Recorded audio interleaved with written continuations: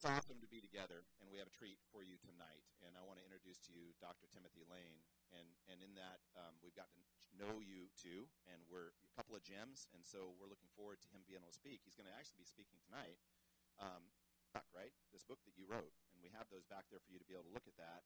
This morning was wonderful. He's now going to be shifting gears and preaching from Unstuck. True? You want to come up here? Okay. Thankful for him and in getting to know you, and then even being able to do lunch today to hear your heart, to hear your wife's heart, to hear ministry, what you guys are about and what you're doing there in Georgia is amazing. I'd love to pray for you. That'd be good. And then we'll get rolling. Okay. Father, thank you so much for this evening. I thank you for Dr. Lane, for his wife Barb, for bringing them out here to Oregon. Thank you, Lord, for this morning as he preached the word, as he taught us well. And now, Lord, flow through him again.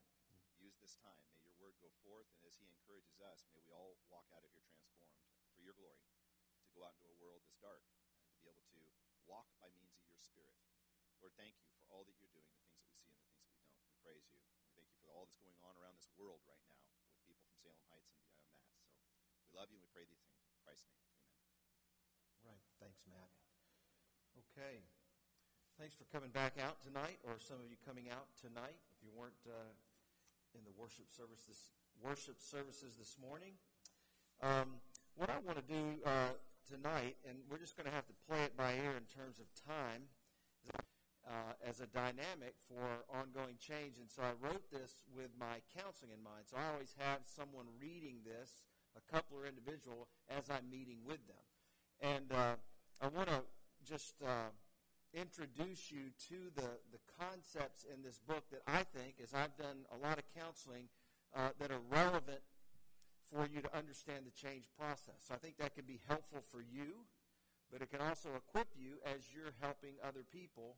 And then if you can't remember everything I said tonight, then you can always buy the book, right? Which would be a very good thing. All right. I say without any self-interest at all.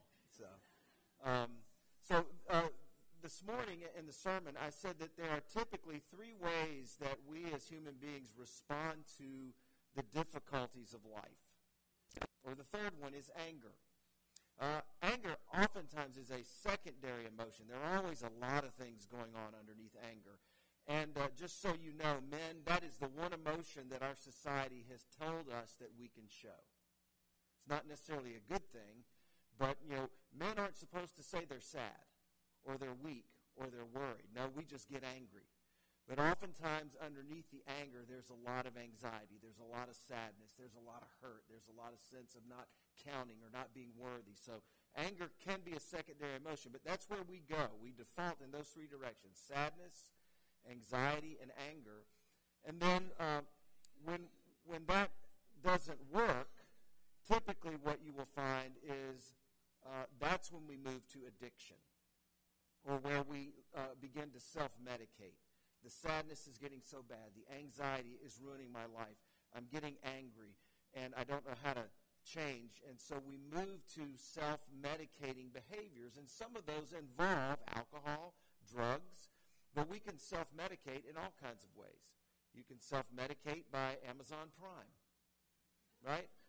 You don't feel very good, and you go online and you look for something you like, and then you find it and it looks so nice, and you click the, add it and buy it in one click. Have you set that up?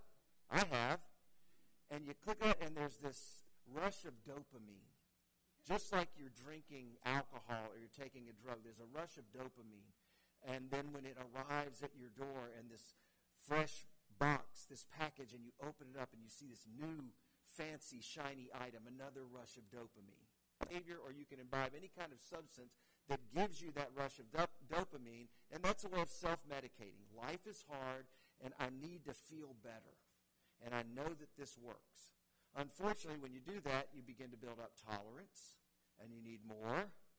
And then if you try to stop, right, then you go through withdrawal, and you start to experience the pain of withdrawal, and it gets you moving back to whatever got you that dopamine rush. That's the kind of cycle of addiction, and we all struggle with it. Every single person in this room struggles with addiction of some kind, myself included. We all find different ways, other than running to Christ as our refuge, to find comfort. to find solace, to find refuge.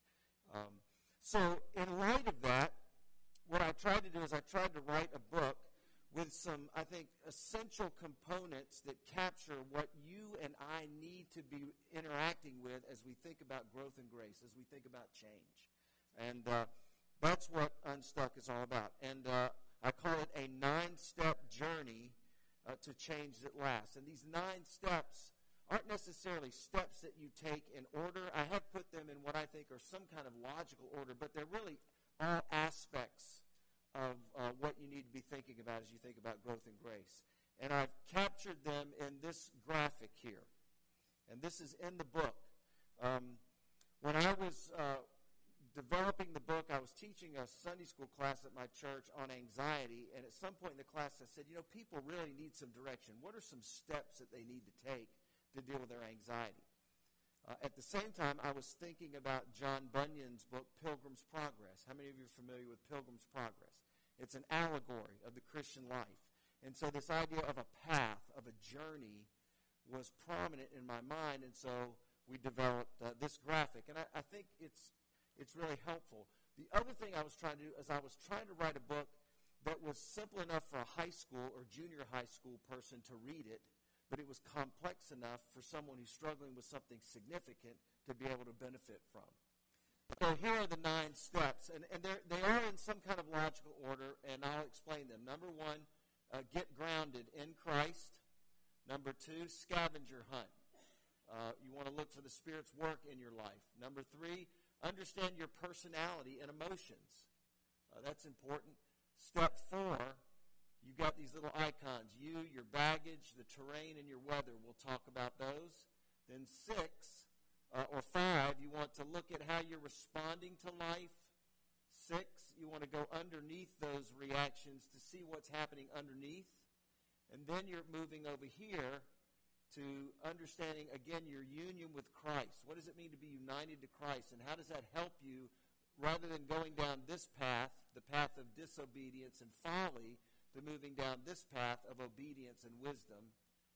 Then you're relating, number 8, in real life. You're actually relating to Christ in the moment with Christ, and then you're moving forward as you love others. Chapter 2. Look at what Paul does in Philippians chapter 2, verses 1 and following. So he starts with this. He says, if you have any encouragement from being united to Christ, right? And then he says this, if any comfort from his love, if any common sharing in the Spirit, if any tenderness and compassion, if that is happening, then, he says, make my joy complete by being like-minded, having the same love, being one in spirit and purpose. Do nothing out of selfish ambition or vain conceit. Rather, in humility, value others above yourselves, not looking to your own interest, but each of you to the interest of others. So what does Paul do? He says, before I tell you what to do, I want to tell you who you are. You see that? He starts with your identity in Christ. This is who you are. You are united to Christ. You're experiencing the comfort of his love.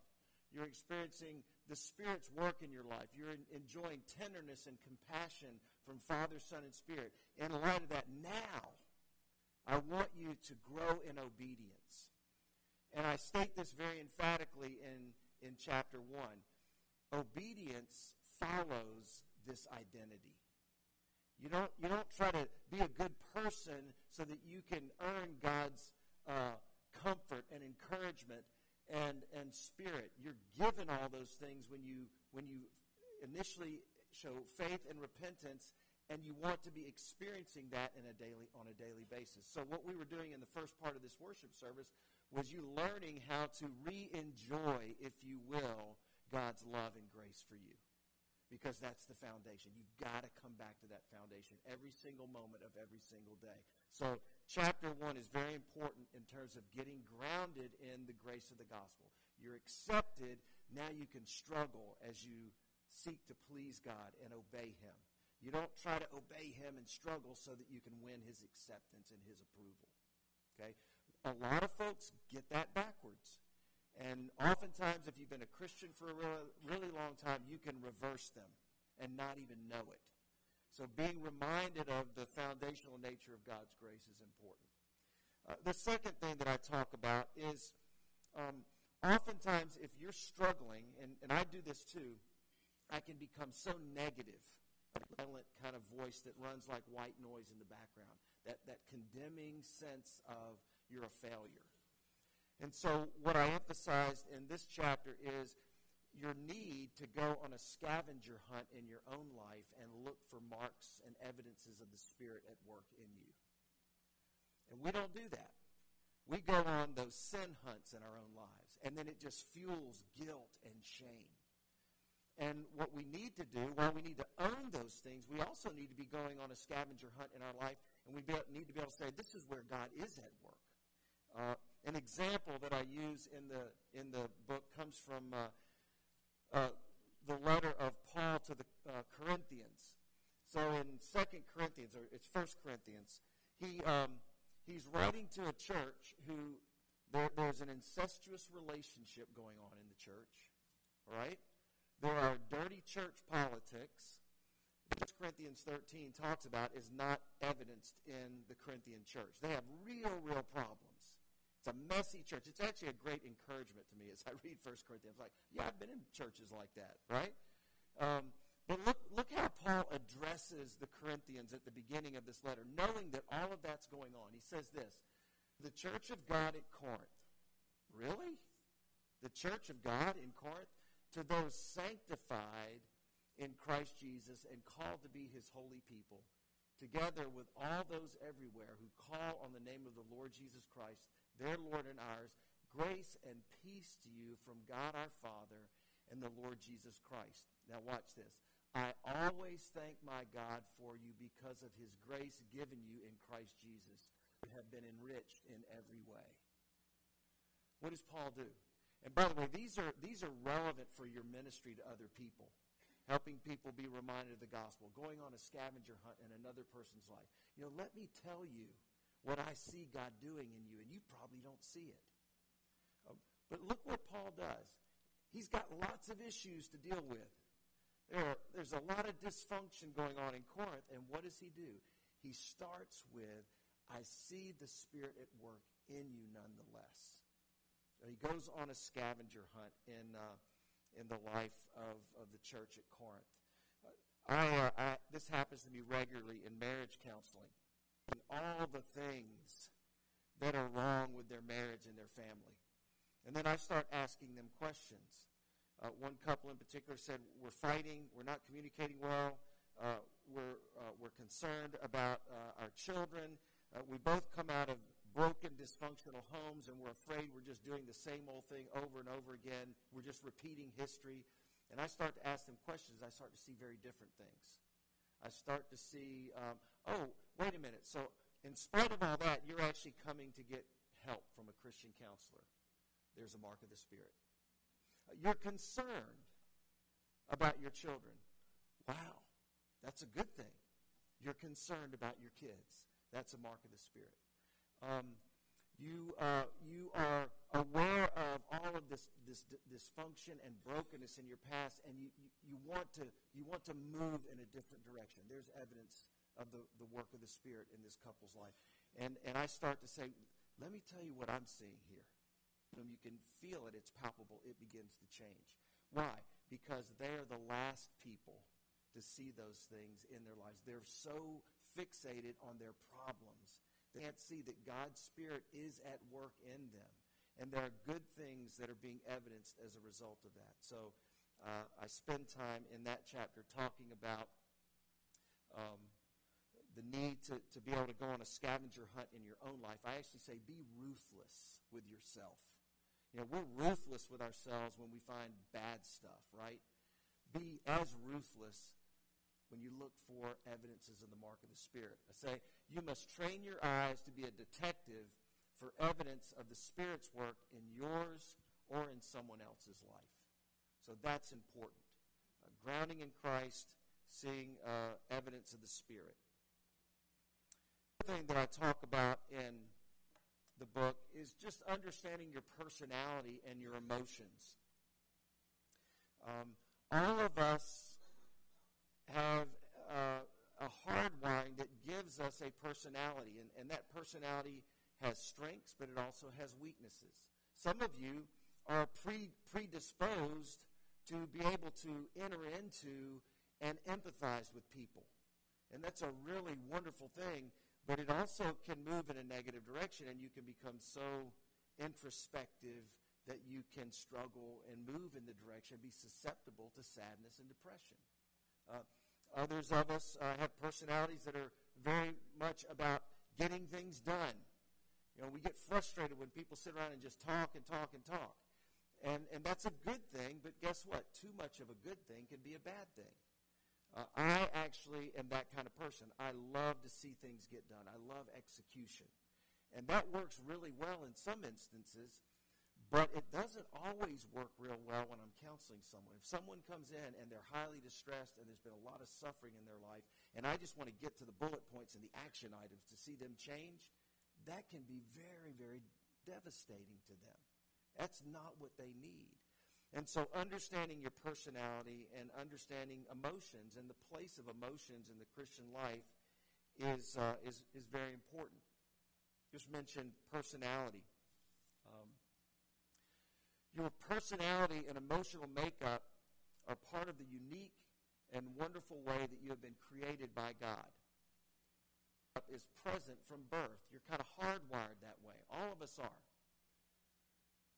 But they can also be shaped as we grow up. If our personality and emotional makeup are woven into us by God, it means that these patterns are inherently good. There are strengths associated with those patterns. Our differences in this area are to be celebrated. And this is helpful to understand. So what's the point of all this? Change will look different for each person. It will occur along the contours of one's God-given personality and emotional makeup. Why is it important to state this? Because sometimes we are too quick to go on a sin hunt in another person's life when what we are dealing with are simple but important differences. I see this all the time in marriages. The very thing that attracted the husband and wife to one another now become the things that they don't like, and they actually try to label as sinful. So a highly social woman meets and marries a highly thoughtful and quiet man. I'm reversing the roles in my family. But you're drawn to one another, and you're like, oh, I found my other half. And the social wife and the quiet husband, a few years into marriage, are no longer quiet, social wife and quiet husband. The social wife now is obnoxious, right? You talk too much at parties. You're always running your mouth. And the husband is no longer quiet and a great listener. He's boring. So you begin to look at your personality differences through the lens of sin. And then the conflict just emerges. Research, by the way, this is just an added extra here. Research shows us that in any marriage, no matter who you marry, 70% of your problems are perpetual. They'll never go away. And so what it looks like to grow your marriage is to manage those differences. And they're usually associated with personality, the way you express emotions, and family of origin.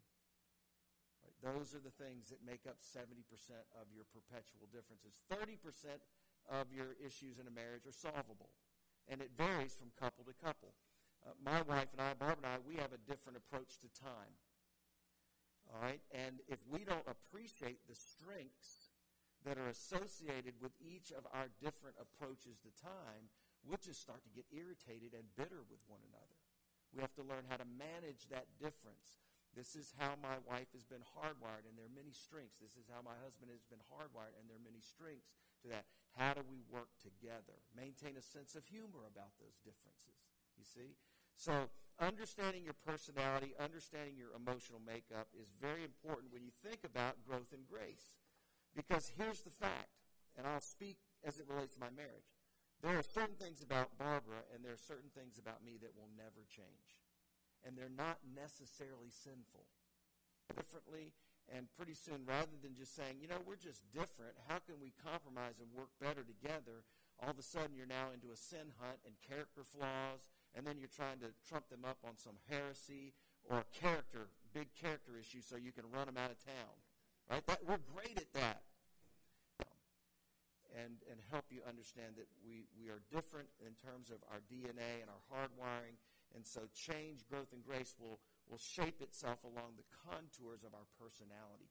We don't have to become somebody else, unique and different. And we want to be able to understand that. Okay?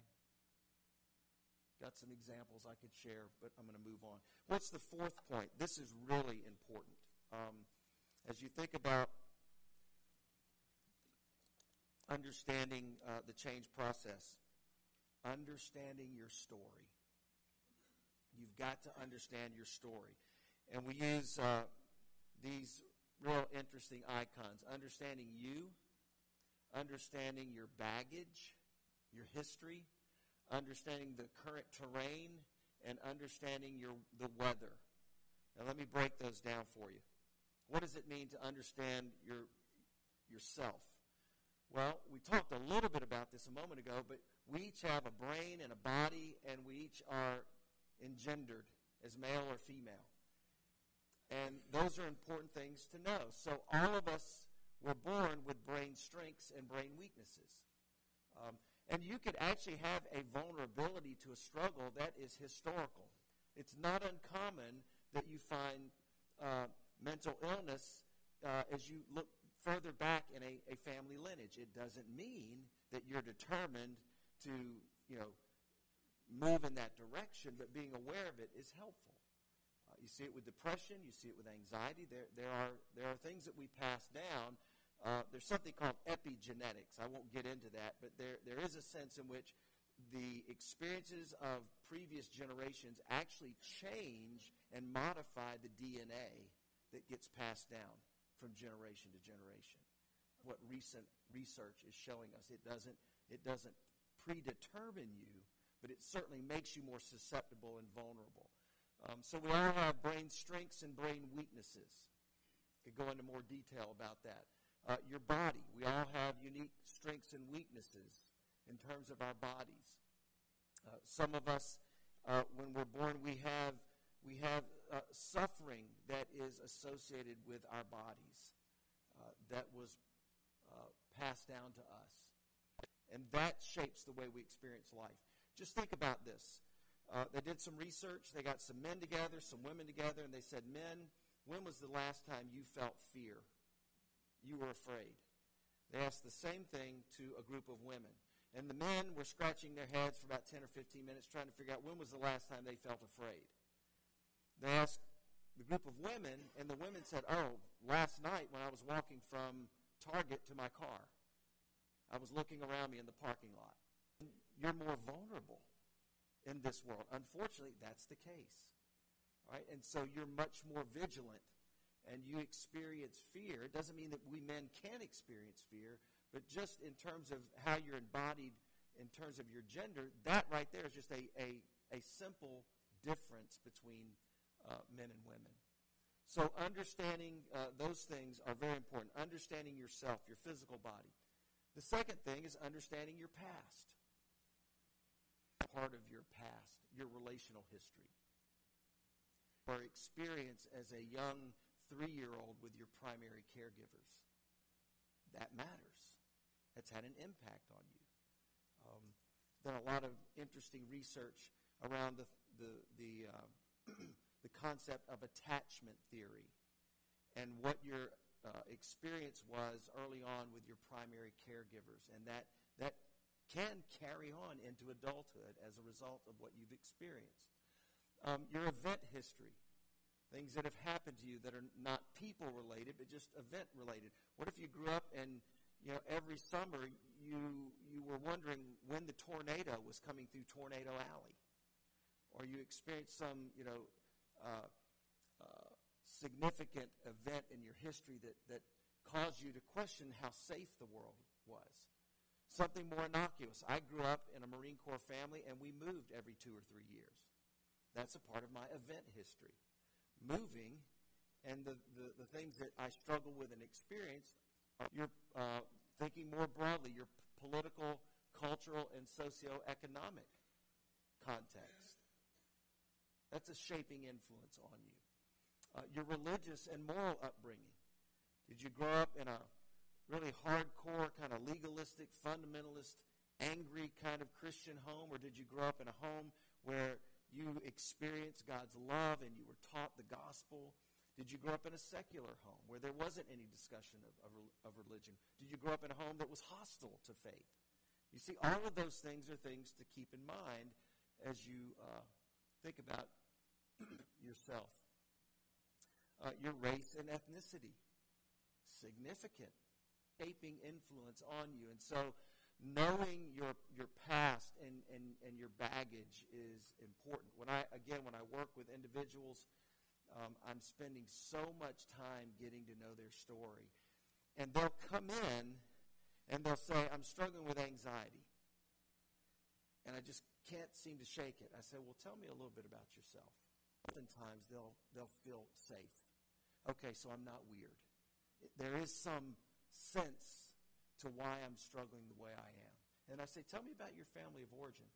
Well, I had my mom's dad and my dad's mom, and they both evidently had some issues with anxiety, and I just have learned about that recently. Usually there's some kind of generational connection, not always, but sometimes. Your history can help you be more patient with yourself. It shows his grace and his compassion to you, and he loves you. And he says, why don't you just accept that and do that to yourself as well? There's just something helpful about being patient with yourself, not always beating yourself up and feeling guilty and shame. There's nothing better than shame and guilt kind of being mixed in a nice, powerful cocktail that will send you in a spiral. The third thing I talk about, so you have kind of your hardwiring and strengths and weaknesses, your history, but also your current circumstances. What is your age and stage of life, your work, your family? What are your current big-ticket items that are on your plate right now? I'm a parent with 4 small kids. Or I'm a parent and I have a child who's struggling and I'm worried about what's going to happen to them. That's kind of your current circumstance. That is your terrain. And you can list a host of current big-ticket items that are on your plate. You need to be aware of those. And finally, the weather. The weather represents your triggers. Your triggers are, I've got something happening in the present, but it's triggering a response to something in the past. You know, when my spouse is critical of me, I lose it. I blow up. But that's connected to potentially, this isn't for everybody, it potentially is connected to, I grew up with a parent who was always beating me down. And when I hear even an iota of criticism, that's a trigger for me that connects me to this event in the past, and it feels like it's happening in the present. Right? Those are things that are important to be aware of. That chapter is important. And here's a diagram that just captures the idea that you and I are uniquely complex. When you start to put all those things together in each individual person's life, you start to figure out how unique and complex each of us is. And it's why, one shoe fits all approach to change doesn't work.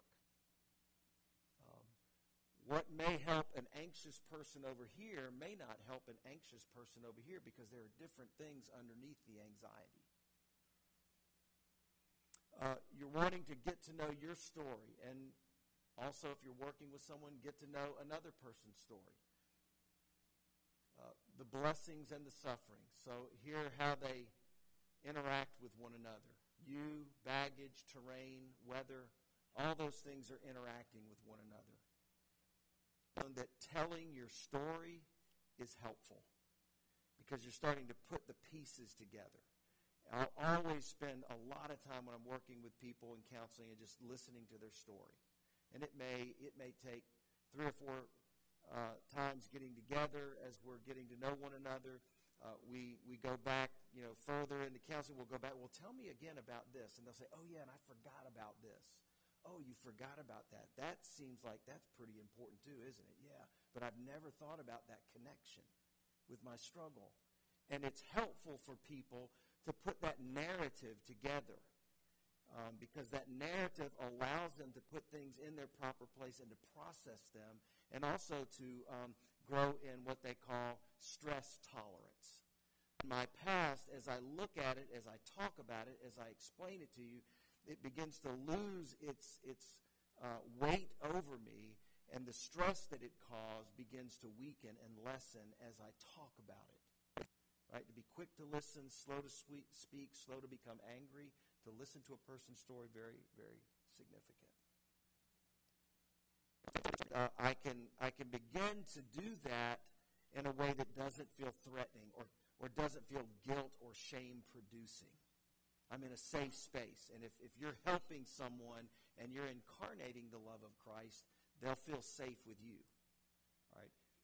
But don't go on a sin or idol hunt in a person's life. Just listen and walk with them. Eventually, you'll get to the reactions. And in this chapter, I basically use the fruit of the Spirit to help people kind of see what does it look like to grow in wisdom, to grow in grace, and what does it look like to move in the different direction and to continue to struggle with disobedience and move in the direction of foolishness. And in Galatians 5:19 through 25, you have the deeds of the sinful nature and the deeds of the new nature. And let me show you how they're broken down. It's an interesting way. When you look at the deeds of the sinful nature, bad fruit, they're listed. Look at how they're categorized. For folly, the life of disobedience starts with false worship. Paul talks about idolatry and witchcraft. Right?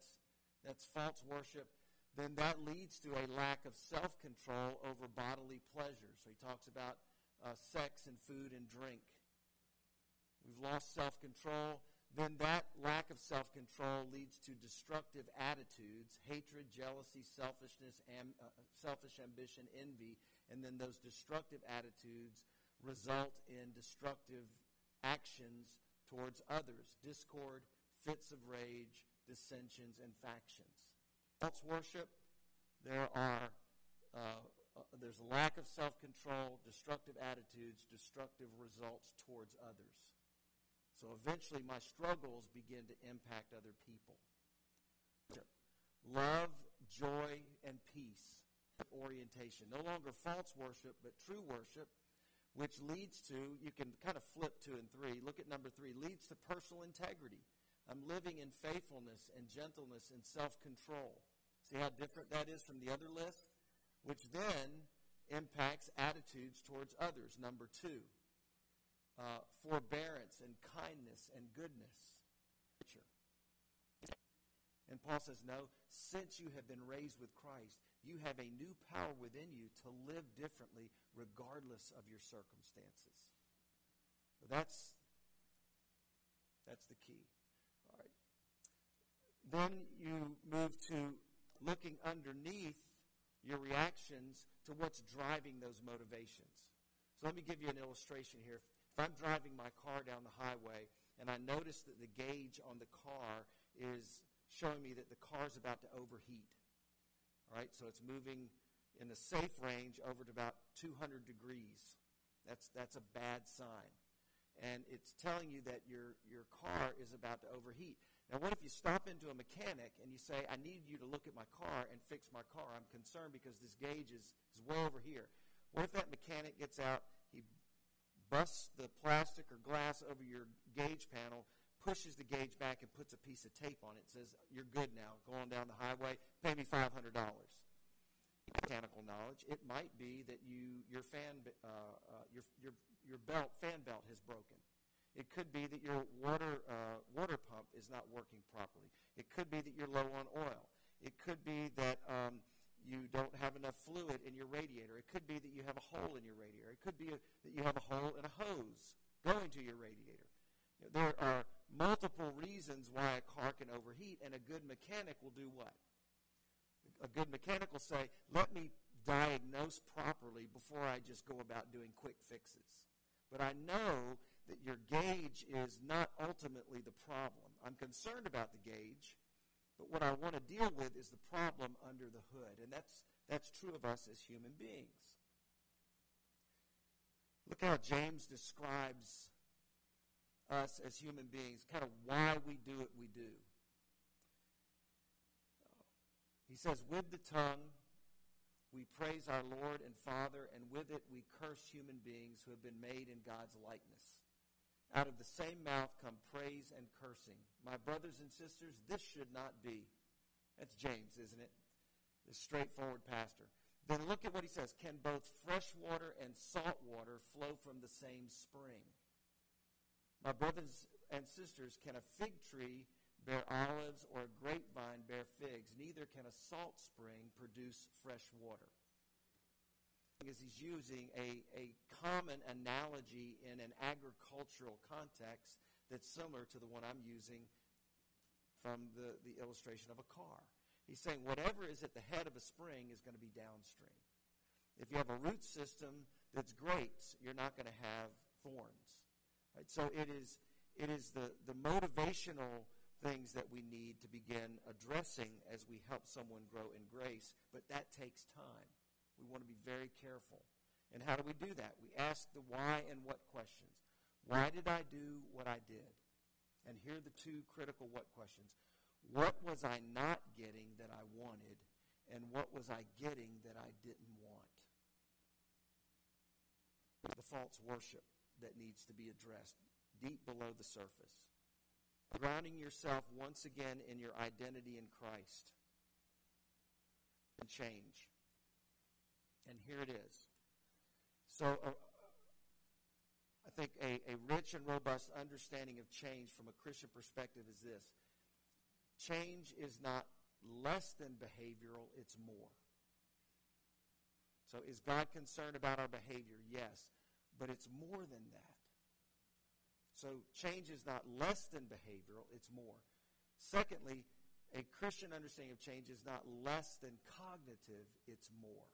Is God concerned about us replacing truth with lies? Yes. Be transformed by the renewing of your mind. But that's still not enough.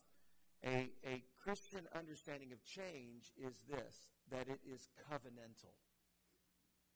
When you hear the word covenant, what do you hear? What comes to mind when you hear the word covenant? Sometimes people will emphasize a contract. Yep. How do you enter into a marriage covenant? It's more than behavioral, it's more than cognitive, it's relational. So if you're going to change, if you're going to grow in grace, you have to learn how to relate to the true and living God in the moment. And that's what we're doing when we talk about being in Christ. When we are in Christ, there are all kinds of words that the Bible uses to describe what it means to be in Christ. But you see, in Ephesians chapter 1, look at all the red. In Christ, in Him, in Christ, in Him. And then look at the blue words. All these words here have significant meaning for what it means to be in Christ. And they're all different ways of you understanding what the nature of the relationship you have with Christ. You're chosen, called, made alive, justified, adopted. You have a new nature. There's hope in suffering because you are united with Christ in His sufferings. There's perseverance. There's glorification. I don't have the time to talk about each of those, but I just explain each of those in this chapter, and I say, this is the nature of your relationship with Father, Son, and Spirit if you have trusted in Christ. And all of these different ways of thinking about being in relationship with the true and living God is designed to get you relating to Him in the midst of real life. And it may sound something like this. Oh, Lord, here I go again. That you have forgiven me, help me. And then relating with Him in real life. What does that look like? But we have one who has been tempted in every way, just as we are, yet He did not sin. Let us then approach God's throne of grace with confidence, so that we may receive mercy and find grace to help us in our time of need. In your time of need, approach the throne of grace. But if my child does that, it makes complete sense. And hopefully if you do that, I'm going to be kind to you.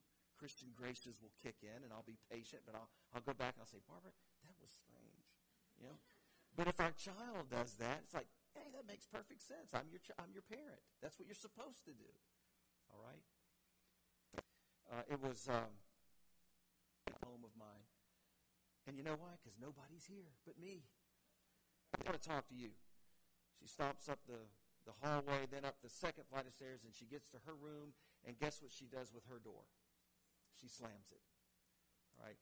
By the way, stomping upstairs and slamming doors are a pet peeve of mine. Pet peeves are a window into what you live for other than Christ. Look at your pet peeves. All right? They're a window into what you tend to live for more than Christ, and they were very revelatory in this moment. All that happens within probably 6.5 seconds. 6.5 seconds before that, it was heaven on earth. Now, this intruder has come in, and all of a sudden, my kingdom has just come crashing down. This kingdom in which I rule and reign. So what do? I get up and do what any normal, wonderful Christian husband and father and pastor and counselor would do. I get up and I start stomping towards the first flight of stairs. I start stomping up the first flight of stairs, and as I'm doing that, I'm saying, where in the world did she learn how to stomp upstairs like this? I'm stomping up the first flight. There are all kinds of things percolating in my heart.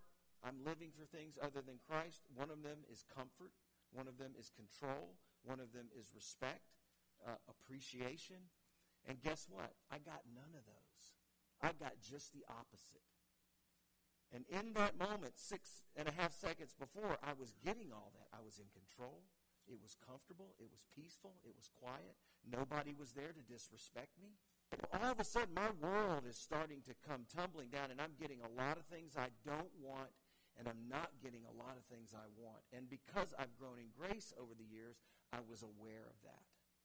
I was self-aware. You know what? I can tend to get hijacked in little moments like this. And I was getting hijacked. I was stomping up the stairs. I was angry. I was irritable.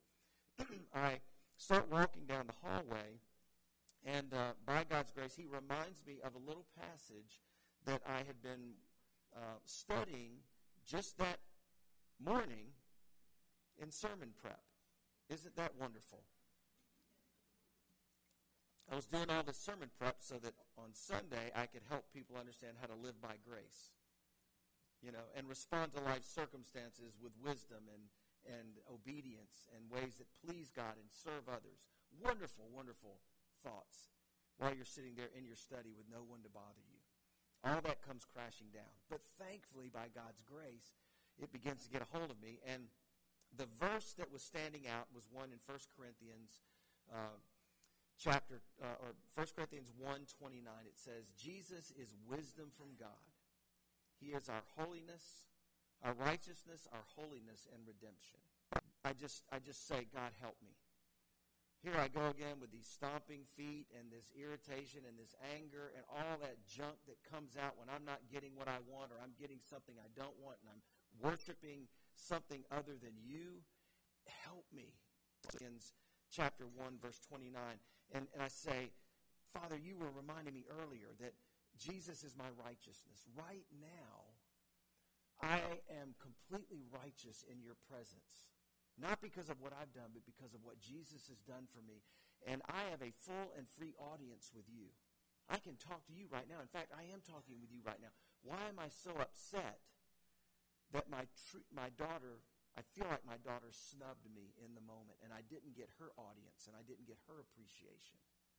Father, you say Jesus is my holiness. I have a new heart. I have the Spirit of Christ in me, the Spirit that is wanting to conform me into the likeness of Jesus, to grow me in holiness. It is not a foregone conclusion that I have to act out in the same old way. Even though I may be vulnerable in this way, even though I may be hardwired in this way, even though I may be temperamentally predisposed in this way, it is not a foregone conclusion that I have to do the anger thing, do the irritation thing. Because your Holy Spirit is in me, I have a choice. I have the ability, a new power to say no to that garbage and yes to something else. And Father, not only that, as if that weren't enough, Jesus is my redemption. Everything. And I'm going to rule and reign along with all of my brothers and sisters in Christ and the angels over this new order. Why am I so upset that I'm losing control over this little postage stamp piece of property that I don't even own, the bank owns?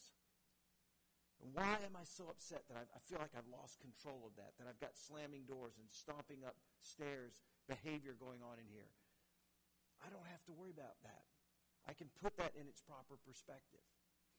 And so I'm just relating to God on the basis of a short little passage, and I'm going vertical. And all of those things, by the way, Jesus is your righteousness, your holiness, and your redemption. All of those are aspects of being united to Christ. Those are aspects of what it means to be in relationship with God. So guess what? I start up the second flight of stairs, and guess what? I'm not stomping. I'm doing what you're supposed to do when you walk upstairs. You're supposed to just put one foot in front of the other and push up gently so you can make your way up. That's the goal. That's the purpose of stairs. You don't have to stomp up the stairs to get up there. It's not any more effective. But the gospel is changing now my body language. Why? Because what does stomping upstairs say? You're communicating something. I am irritated. Right? You don't have to say anything, but it communicates. And it's communicating what's going on inside of you. When I start walking up the second flight of stairs, I start walking just gently. I don't stomp. And I get to my daughter's door, and it's closed. And this is probably the most miraculous piece of this. I go from, when I want to knock on her door, I go from this, right? And when you want to knock on a door and make an impression, you always do this. And if you don't, you need to learn this, because why? When you do this, you have a little bit of cushion right here, and because you're committed to your own self-preservation, you're going to bang on the door like this because it's not going to hurt as much. I hit my wrist and tap on the door. And my daughter doesn't know that's what's happening outside of her door. I tap on the door, and I say, Hannah, how are you doing? I'd love to talk with you. You seem upset. Guess what she does? She doesn't say, oh, great loving Father, so patient art thou. Please come in and let us converse with one another. She goes, no, I don't want to talk with you. I don't want to talk with anybody. In that moment, I was just able to say, okay, that's fine. If you'd like to talk sometime, be happy to do that. And I walk down the stairs. A couple hours later, she comes down. We're down fixing dinner, and she had no idea what had just transpired outside of her door 2 hours earlier. She didn't see kind of the revival breaking out, the Spirit on the move in my life, and she's getting rescued from me because I'm getting rescued from myself. She comes down a little bit later, and we start talking, and we start asking, how was your day? Well, she starts telling me about her day. Now, remember, this is a 13-year-old girl. And she experienced, number one, a mean girl day. Some of her, what she thought were friends of hers, had said some mean things about her. The kinds of questions that you and I ask as well. Who am I? Do I have value? Does anybody like me? See, you ask those questions too. That's what's going on. And what I discovered as we interacted with one another is I realized that everything that had gone down in our home a few hours later when she slammed the door and stomped up 2 flights of stairs and slammed her door, it had absolutely nothing to do with me. And I was making it all about me. You're stomping up my stairs. You're not showing me respect there, that God was wanting to flush out of me by his grace. I realized it had nothing to do with me. And we just kept interacting, and I was able to just say a few words of encouragement to her, and we moved on. Your homes and in my home still, and I still struggle.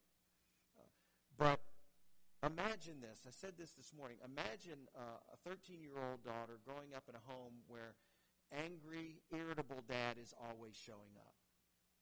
Or maybe angry, irritable dad is growing in grace and less so, and when he does, he comes back and says, "That was wrong. Will you forgive me?"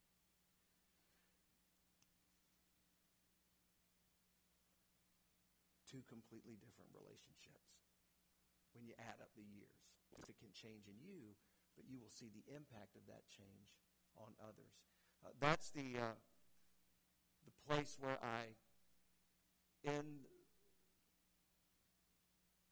the book, and then the very last chapter is just a case study. I take a guy named Jim who struggles with anxiety, and I apply the 9 steps to his life as an illustration of how they can be helpful as you think about what the change process looks like. Okay, I know I went a little bit over, so please, if you need to leave, you can. But any short Q&A, and Matt, you feel free to get your head around what it looks like. You got beautiful weather here in Oregon. You probably want to get outside. I don't blame you. So if there aren't any questions, come on up and close us. Thank you all for coming out tonight. I hope this was helpful, and hopefully the book will be useful to you as well. Thank you. Thanks. Okay. Thankful for all of you.